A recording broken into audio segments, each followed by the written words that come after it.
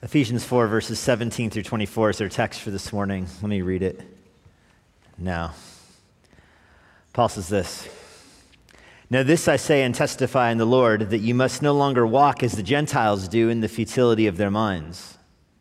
They are darkened in their understanding, alienated from the life of God because of the ignorance that is in them due to their hardness of heart. They've become callous and have given themselves up to sensuality, greedy to practice every kind of impurity. But that is not the way you learned Christ, assuming that you have heard about him and were taught in him as the truth is in Jesus, to put off your old self, which belongs to your former manner of life and is corrupt through deceitful desires, and to be renewed in the spirit of your minds, to put on the new self, created after the likeness of God in true righteousness and holiness." This is the word of the Lord. When I was fresh out of high school, 18 years old, a freshman in college, I was hired as the soccer coach at the high school that I had just graduated from. And the AD took me aside, the athletic director took me aside when they hired me and gave me a firm talking to. I was no longer to act like I was a student. There are some practical implications for this. I could no longer park in the student parking lot, which was unfortunate because it was right next to the soccer field. I had to park in the staff parking lot, which was like on the other side of the earth from the soccer field, but that's where I had to park. I was no longer allowed to hang out with the kids in the hallway. I was an authority figure. If I saw a kid in violation of dress code, I was supposed to enforce that. I was no longer allowed to use this is an obvious thing to say, but the student locker room, which I had used for 4 years. As a soccer coach now, I was banished to the staff locker room with old people and everything. I was no longer to act like a student. Now, I had a motivation for this. If I failed to comply, I would be the shortest-lived coach in school history.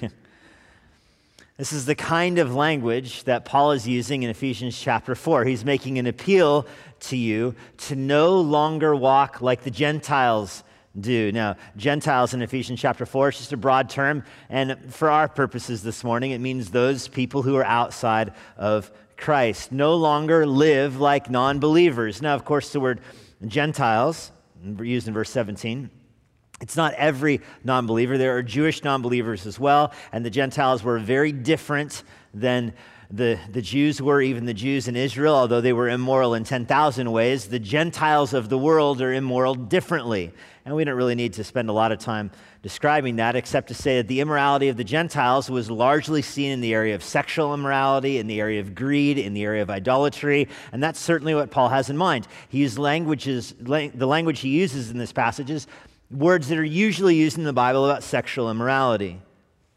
And he's making an appeal to you to no longer live in the sexually immoral way that the people in the world live. Christians are supposed to live differently than the world, which is hard to do. There's an expression, when in Rome, act like a... that's the way the world thinks. There's even that kind of pressure inside of churches to do what people call contextualize the message, to make the church fit better in the culture that is around it. But this is contrary to the appeal of the Bible. The Bible appeals to you to no longer walk like the Gentiles, to stand out from the world. When in Rome, don't live like a Roman.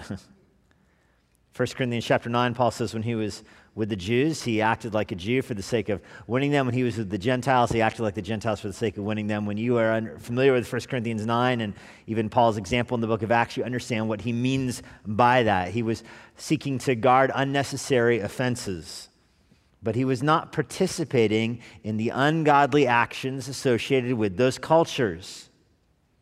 This is so imperative for Christians to understand today. The Bible, and specifically in this passage right here, makes a very clear appeal to you to not walk, not live, not act like the world. Christians are supposed to live differently than the world. He's not talking about culture wars here. He's not talking about politics. He's talking very specifically. You, as an individual, are supposed to live differently than the world around you. And the word walk here is a generic word. It's an idiom in the Bible. It just means the way you conduct yourselves, the paths you make. You have a path that you wear out in the grass, and it's obviously a metaphor. You live your life in certain patterns. The world follows certain patterns. They walk in certain ways. They conduct themselves in certain ways, and you as a believer should walk and act differently. Again, this is not talking about the politics of the thing, although I understand the goal of politics is to create a better world for you and for your family. That's outside of what Paul's talking about here in Ephesians 4. He's talking about the goal of the Christian life being that of personal change that makes you stand out from the world. You are a light. You're supposed to be on a hill. You don't darken your light. You don't hide your illumination for fear of frightening people that are walking in the dark. You let your light shine. You want to act like salt, which runs contrary to the substance that it's on. You want to be distinct, different. You want to stand out from the world. This is the call of the Christian life. And we've been talking about this the last few weeks. We'll talk about this next week as well. There's basically two tasks given to Christians in the Christian life. One is external, one is internal. Externally, Christians are given the Great Commission. They're supposed to go into all the world making disciples. You're supposed to evangelize. You're supposed to support missions. I mean, that's the global task of every Christian. You have an externally facing task, namely go into all the world and make disciples. That's not the only task Christians are given to do. The other thing we're called to do is internally focused, where we are transformed, where we become more and more like Jesus Christ. And the function of the church is to raise up missionaries and raise up evangelists for the externally facing mission, and to help you in your sanctification for the internally facing mission, that you are transformed more and more into the image of Christ. And it's that second calling that is so prominent in Ephesians chapter 4, that God gifts the church body so that we can encourage one another in godliness. The goal of the Christian life, as I said last week, is change. You are supposed to change to be less like you are now and more like Jesus. So hold on to yourself less, hold on to Christ more, grow more and more into the image of Christ. That's the calling here. And in this paragraph, I love this paragraph, Ephesians 4:17 through 24, it basically gives you two practical, basic steps for sanctification: put off, put on. And that's language we'll look at more in depth next week. Next week, when we come back to it, we'll have very practical examples of what it means to put off and put on. But here in this first paragraph where Paul introduces this language, it's not immediately practical. It's very broad and general. Put off, put on. Put off the old self, put on the new self. These are your two basic steps for sanctification. I'll even give you that as an outline this morning. Two basic steps in sanctification. And of course, they're put off and put on. But as you look at the words Paul uses here in putting off and putting on, something should jump out at you. What he is predominantly concerned about in this initial put off, put on is not, all the actions that he'll get into. Next week we'll see, if you're stealing, put that off and put on giving. If you're angry, put that off and put on kindness. If you are drunk, put that off and put on being filled with the Spirit, comes up in Ephesians 5. If you're rebellious, put that off and put on submission. There's all these very practical put off and put ons. But in this first introduction, what Paul is concerned about is mental. It's all in the mind. It's not even the external conduct. It's how you think about sin, how you think about God, how you think about the world, how you think about your culture, how you think about yourself. The put off and put on that Paul introduces this whole concept to is mental. This is a head game. It's very interesting to think about it in that terms, that your sanctification starts in your head. Now, obviously, the ground zero of your sanctification is your heart, what you love. You are what you love. You choose according to your desires. We'll even see desire language in this passage as well. The heart is here. Last week we looked at love. Last week's passage was all about love. And I talked about before we get to the mind, we talk about what we love. But you understand that the mind feeds your heart. The mind shapes how you feel. The mind is feeding food for the affections to your heart. And so when Paul talks about putting off and putting on, coming more into the image of Christ, he goes right to the mind. Right to the mind. And he's talking about growing in holiness. So the first step here is you put off ignorance. You put off ignorance. A few weeks ago, I misspelled knowledge on the slide. I kind of wanted to misspell ignorance this week just so it had a symmetrical irony to it, but I think it's spelled correctly. You put off ignorance, Paul calls you to do. Put it away. And ignorance is the word that I chose, is the word Paul uses in verse 18 because of the ignorance that is in them. But it's a very generic and broad word. I struggled with whether or not that's the best word to use because ignorance can almost imply a lack of culpability or an innocence to it, and that's not the way Paul's using it here. Paul's using it here in terms of an intentional ignorance. You're not naively ignorant, you are intentionally and belligerently ignorant. You're the kid that runs away from his parents when they are instructing him, runs away out of the room so you don't get to, finish hearing your tasks so you can plead ignorance later. Dad comes home. Did you hear what your mom told you to do? No, I didn't because I ran away when she started talking to me. So I'm ignorant of what I was called to do. That's not an excuse that should work in your household.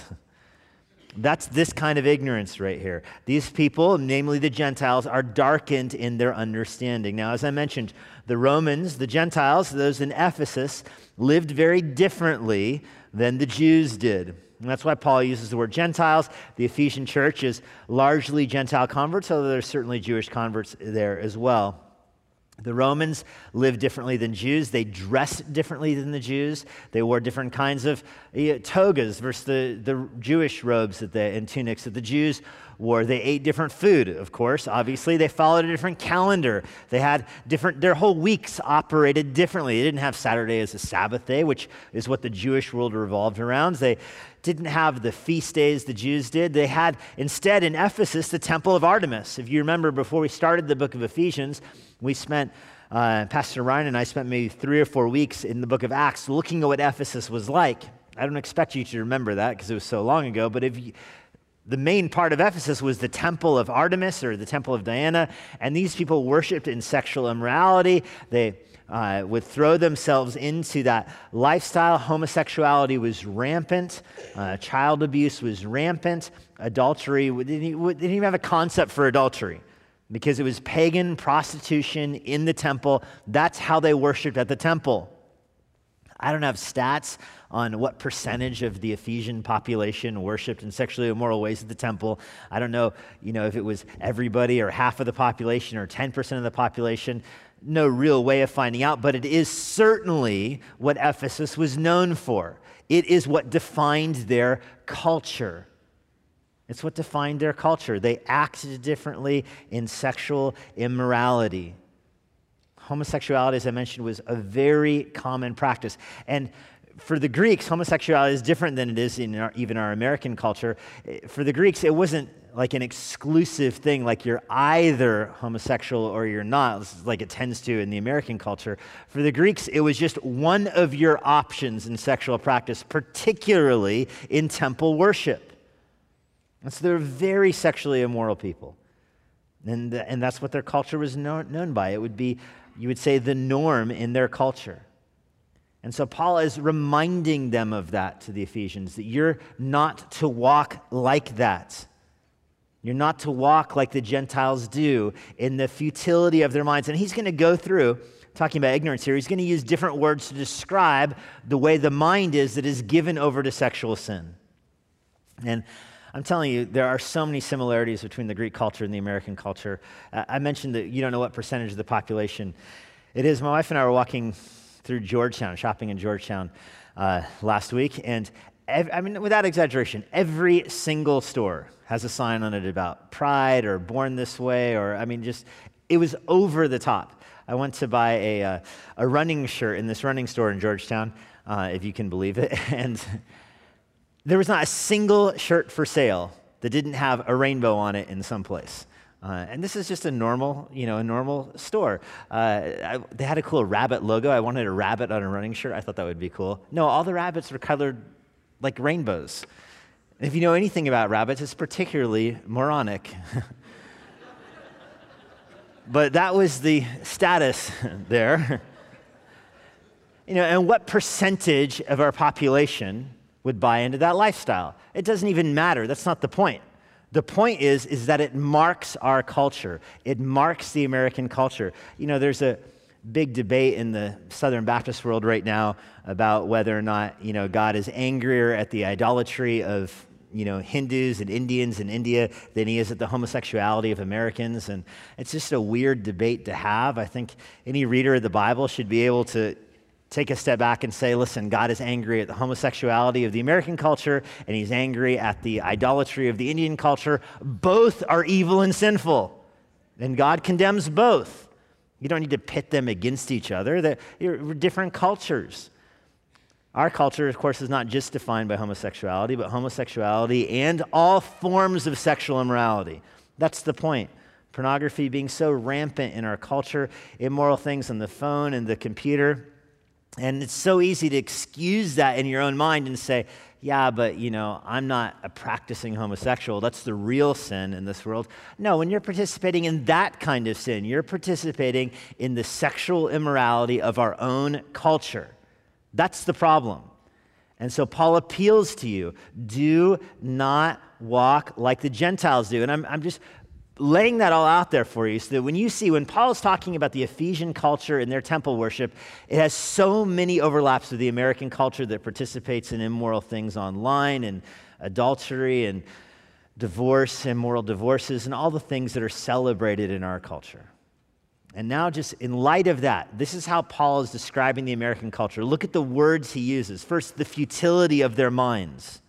That word futility is a great word. It means spinning the wheels. And to really bring out what that word means, you can look at the way it's used elsewhere in the Bible. It's the Greek word that's used to translate in the Old Testament all through the book of Ecclesiastes, the word for vanity. It's the soap bubble word. If you ever heard a sermon on the book of Ecclesiastes, you've always heard that, that word means soap bubbles. It's something ephemeral. It's there for a second, and then it's gone. And that's the meaning of life in Ecclesiastes, that you pursue the value of life in pleasure, in money, in, Solomon built a zoo. In nature, you pursue the value of life in all those things. It is meaningless. It's like chasing a soap bubble. It has no value to it. That's this word here in the New Testament. The mind that is given over to sexual immorality is meaningless. It's not capable of substantial thought. That's the point. Futility is a great word for that. When the mind tries to engage in serious thought, when it's given over to sexual immorality, it can't do so. The transmission in my minivan went out a couple weeks ago, and we were on vacation down in South Carolina, and I was at a stop sign, and I pulled forward, and you could hear it give out. I've never been in a car where this happened before, but that is exactly what it was like. Thunk, thunk. And there were people outside. We were kind of in a parking lot. There were people outside, and they all turn around and go, whoa, like in one voice. That didn't sound good. I'm like, okay. It's bad when these dudes in monster pickup trucks and everything are looking at you going, man, you're in trouble. Me and my little minivan, yikes. And so I could rev it, I could, turn it on and run it, and I could rev it, and the RPM would go up and everything, but it is not moving a muscle. Thing is not going anywhere. It doesn't matter how much gas I give it or whatever, its transmission's broke, it's done.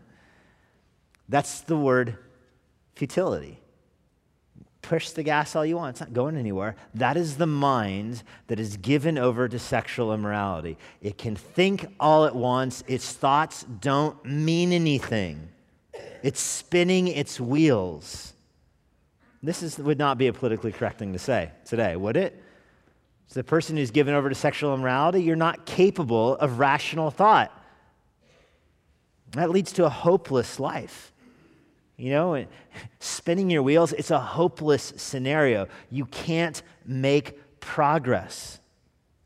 I remember sharing the gospel maybe a couple months ago with somebody in the neighborhood at the bus stop right here. He was sitting on the curb and had his head in his hands, and I stopped to talk to him, and this kid was 18 years old. And he tells me how hopeless his life is because he moved in with his girlfriend. He was in an immoral relationship with his girlfriend, and then he caught his girlfriend with some other guy at the gym or something like that. And here's this kid who's 18 years old, and he's describing the hopeless situation of his life because his girlfriend that he's living with is cheating on him. I mean, what a picture of the hopelessness of the sexually immoral lifestyle. There's no hope there. There's no joy there. What would a functioning, healthy relationship with two unmarried 18-year-olds living together even look like? I mean, God designed marriage for a purpose, to bring you the kind of intimacy and joy and relationship that he wants for people to have. But when you're living in immorality, when you're living with your girlfriend, you're robbed of that whole purpose. So, I mean, on its best day, it's a hopeless scenario.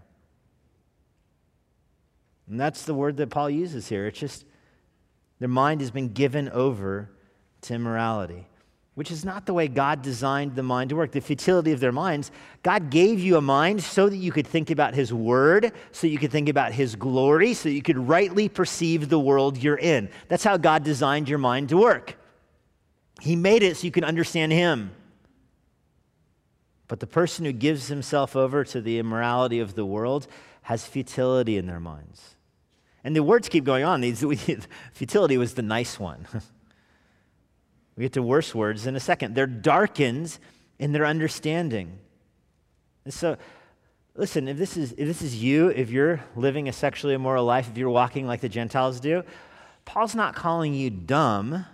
When he says, people get confused about that in the Bible, like, as if the Bible is saying I have a low IQ because I'm leading an immoral life. It's not about IQ. He's not saying intellectually you're dumb. He's saying your mind is not capable of working because of your sin. Any more than if I were to put you in a room and remove all the lights, like in a constructed room where no light gets in, and I turn out the lights and you're stuck in there. There's no cracks or crevices anywhere.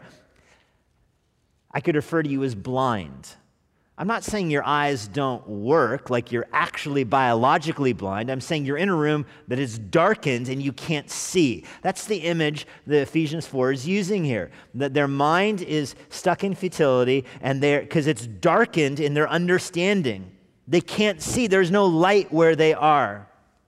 They are darkened. And it's a weird passive tense there. They are darkened. Darkened by who?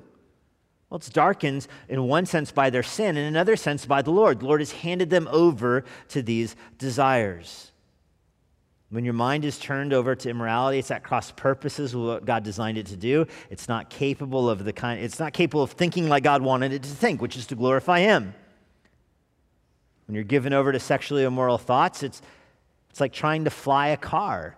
Your car wasn't made for the air. It doesn't work like that. This word that he uses, and we're going to get back to a parallel word if we do get there this morning. I see time just running out of here. But it's a word that means sphere. You're in this sphere, this room, this circle of darkness is where you are when you're trying to think. Because of that, you're alienated from the life of God.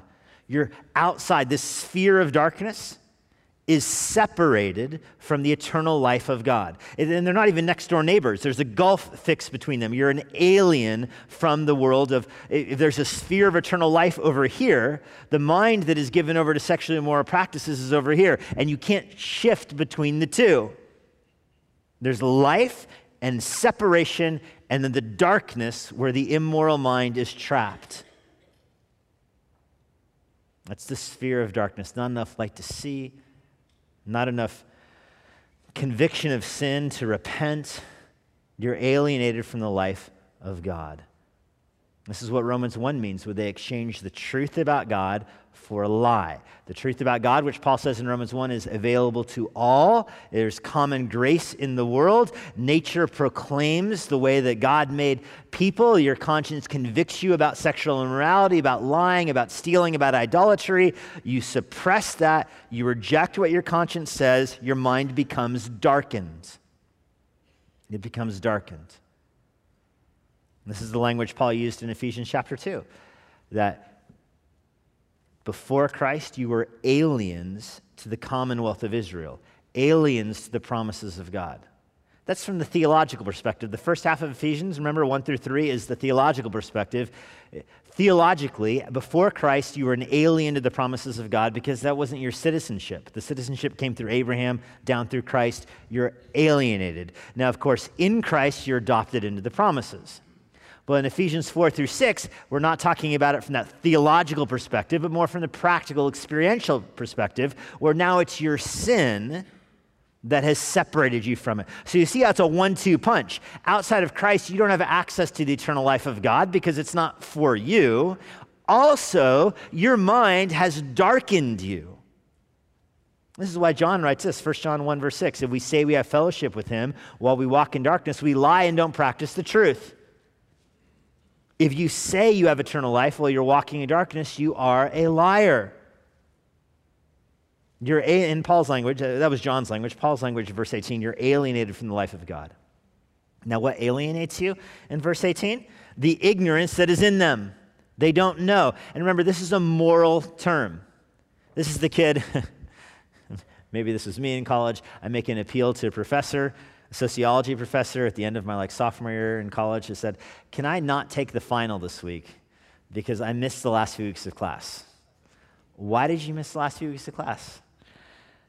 Skiing? So I'm not ready for the final because I went, it sounds worse when you say it like that. So I'm ignorant about what's going to be in the exam, but that's not an excuse to avoid the exam, I was informed. This is what the word ignorance means here. The person is ignorant about what God requires of them. It's not a statement of their innocence. It's a statement that they have ditched class. That leads to a hardness of heart is the next phrase there. Their heart is hardened. Again, it's this weird middle passive kind of voice. They harden it themselves. It's God that's hardening it also. The same phrase is used in John chapter 12, verse 40, where Jesus says that God has blinded their eyes and hardened their hearts so they would not see with their eyes and they would not understand with their heart. Otherwise, they'd repent and God would save them. This is John chapter 12, verse 40. And remember, Jesus is answering the question, how come there can be so many people that see your miracles and don't believe? That was the question to Jesus. All the bread and all the walking on water and all that. Why doesn't everybody believe? And Jesus says, because God has darkened their eyes and hardened their heart. That's a big boy verse right there. I mean, you have to have a big God and kind of robust theology to have that verse in your Bible. And it should remind you of Pharaoh. Back in Exodus, Pharaoh's heart was hardened. That's Exodus 7, verse 13. It's the first use of that phrase. Pharaoh's heart was hardened. Now, you keep reading through Exodus 7, Pharaoh hardens his own heart, God hardens Pharaoh's heart ultimately, but the first introduction of the phrase, 7, verse 13 of Exodus, is that Pharaoh's heart, passive, was hardened. That's what sin does to you. You can reverse engineer this chain here in verse 18 back to verse 17. You have a hardness of heart that flows out of ignorance, that flows out of being alienated from God. That makes sense, right? If you run from God, it's because you're separated from him, you're alienated from him. Because you're away from him now, your mind is darkened. Because it's darkened, it's spinning its wheels. There's the futility of the mind. The list keeps going, by the way. Verse 19, they become callous. That's a Greek word that means to have loss of feeling. You're no longer able to feel pain. This is what it means in Romans 1, to sear your conscience. Your conscience no longer afflicts you. The first few times you sin in those wicked ways, your conscience condemns you. You feel guilty about it. You sit on the street on Braddock with your head in your hands and you're hopeless and you feel guilty about the whole thing. That's originally.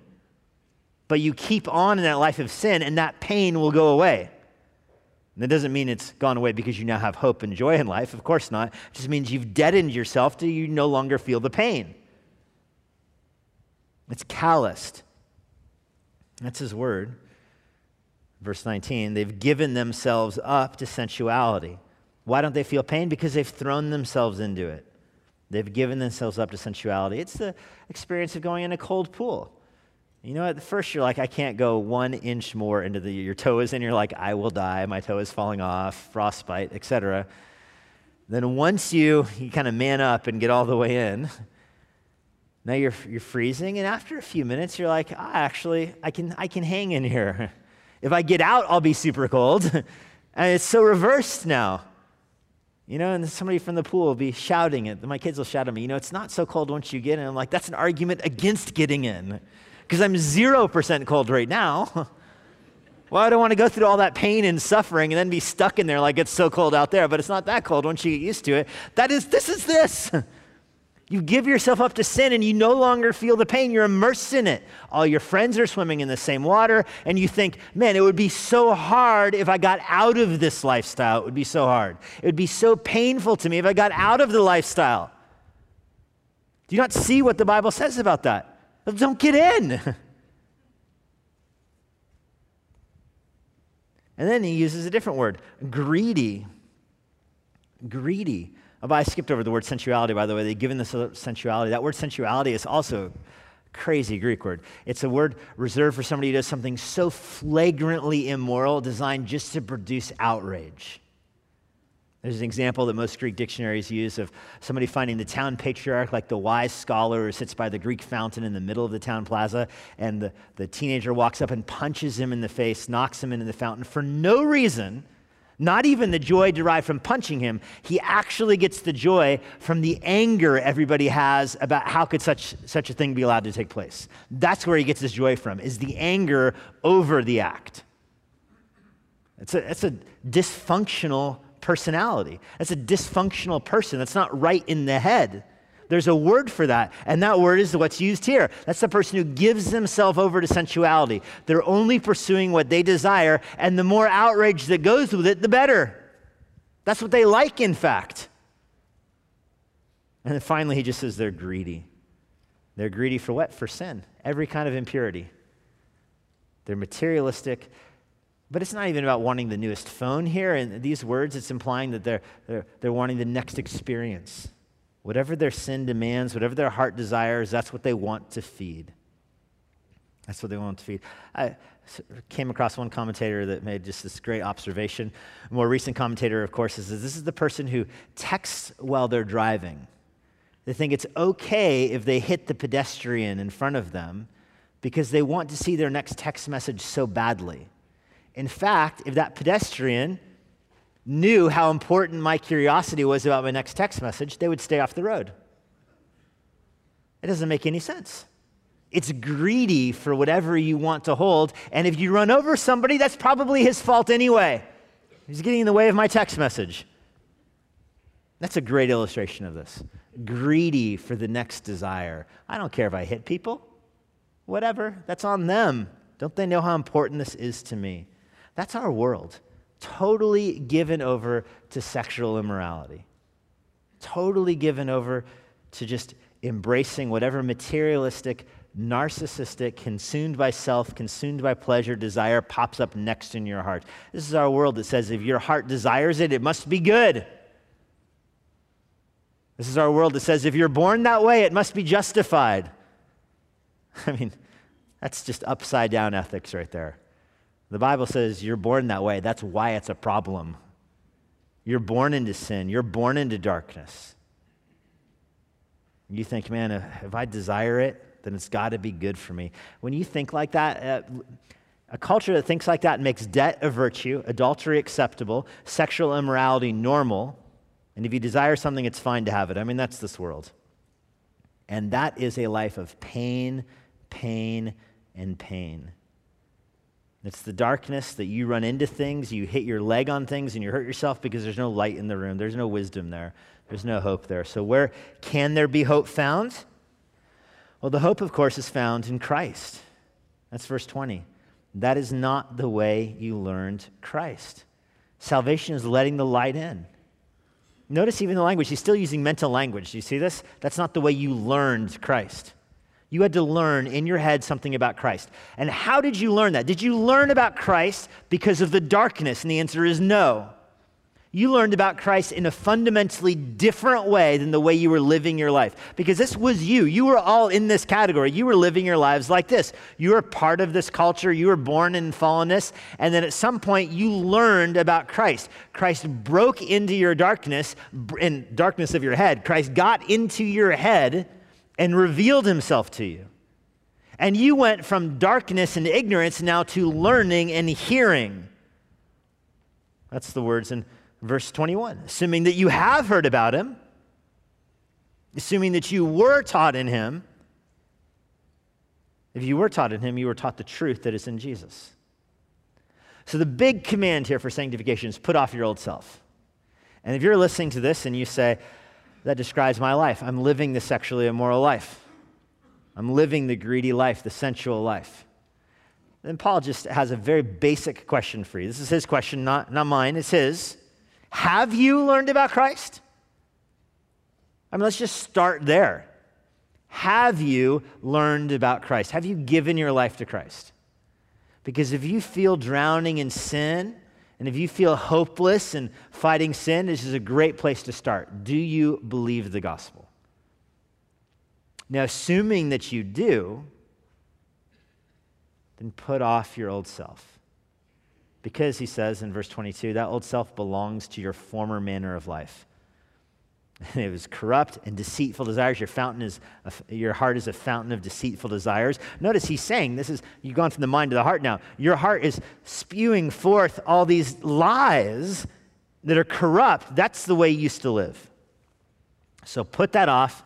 Second point is you put on knowledge. You put off the old self and you put off the ignorance and the darkness, and you put on the knowledge of Christ. This is seen in verse 20, that you've learned about Christ. Verse 21, that you have heard about him, that you were taught in him. You see these intellectual words? You heard about him, you were taught in him, as the truth is in Jesus. Jesus is the truth. He is the way, the truth, the life. He is the truth. When you come to Christ, you're now taught by Jesus about the truth. And so you've put off your old self, which is your former way of life, and you've now been renewed, verse 23 says, in the spirit of your minds. Your mind you're a spiritual being, of course. You have a spirit, and the spirit interacts with your mind. Who knows the secrets of a man's mind except the spirit that is in him, Paul tells the Corinthians. It's the same principle here. You've now come to faith in Christ. The light has broken into your darkness. There's now a big window there. You see the light. You see Christ. You put your faith in Christ. You've heard about him. You've learned about him. You're repenting of your sins now. You're a new creation. The ignorance has gone away. The futility of your mind has gone away. The darkness has gone away. The callousness is going away. And it's replaced with a new mind and a new nature. You have, in verse 23, the renewing of the spirit of your mind. Your heart has been regenerated by faith. You have a love of Christ in your heart. You have a new mind that is capable of understanding spiritual things, and you're putting on the new self. You're now a new person. And this is a present progressive here, meaning you keep on putting on the new self. It's a new walk, in other words. The old you is walking in darkness. The new you is walking in light. You are a new creation with a new self, and you're going to keep on putting on the new self over and over and over again. You were taught now about Christ. And that phrase, you were taught about him, that's that sphere word again. And what a contrast. The first place it's used, you were taught in darkness and ignorance. The second place it's used, you're taught in Jesus and truth and life. What a contrast. Lies give way to truth. Darkness gives way to light. Death gives way to life. Ignorance gives way to knowledge. The old gives way to the new. You're a new creation because you believe in Jesus, who is the truth, and you put him on.